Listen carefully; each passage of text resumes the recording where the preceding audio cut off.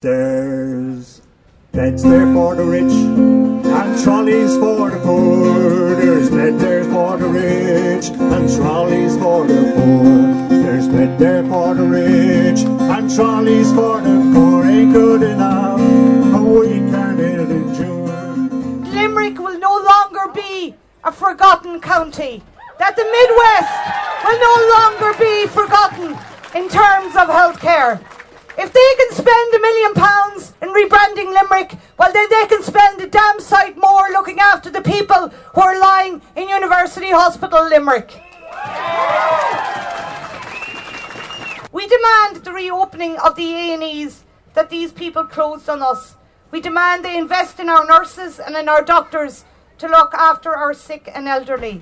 Right here in front of us, we have empty beds and empty wards in St. John's Hospital, and we say enough is enough. They can open those wards and they can staff them with nurses and with doctors. The Midwest Hospital campaign is not going away.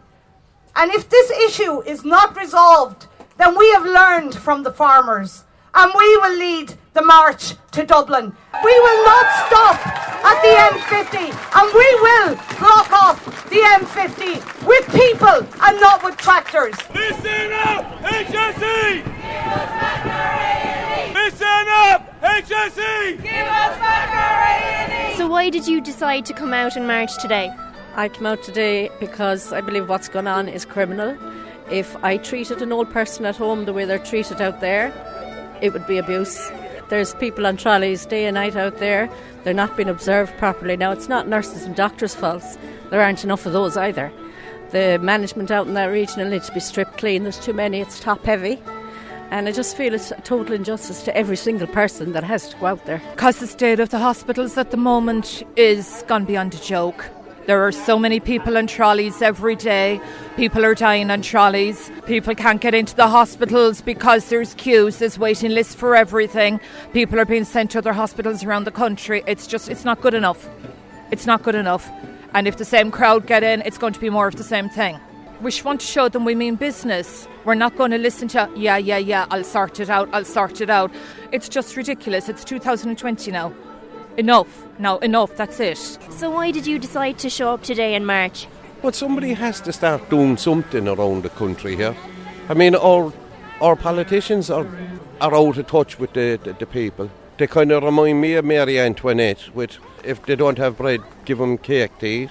Like that thing there, it was on YouTube, somebody showed it to me yesterday, that it took them 2 weeks to build a hospital in China, and 8 years on, we still don't have a hospital here. And nobody has realised that the population of Ireland had a boom during the boom.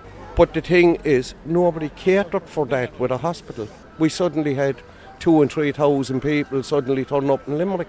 And then they shut down St. John's and they brought it all out to the regional saying, yeah, one bucket will hold the whole lot. I just want to make my presence felt because we're all giving out about the health service and it's time we stand up and be counted, because it's disgraceful what's going on in this country, especially in Limerick. And I'm dreading the day that I'll have to go out to UHL because of the trolley crisis and all that. I'd actually be dreading getting sick and having to go out there. So it's time to stand up and be counted. I think it's a disgrace to rid of Lagarde and the people.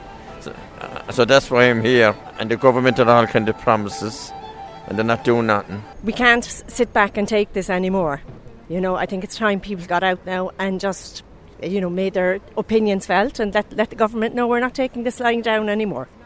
So the general election is next week. Do you think that health is a top priority for the government, or has it fallen to the wayside, or maybe we've accepted the situation down here as it has been for the past number of years?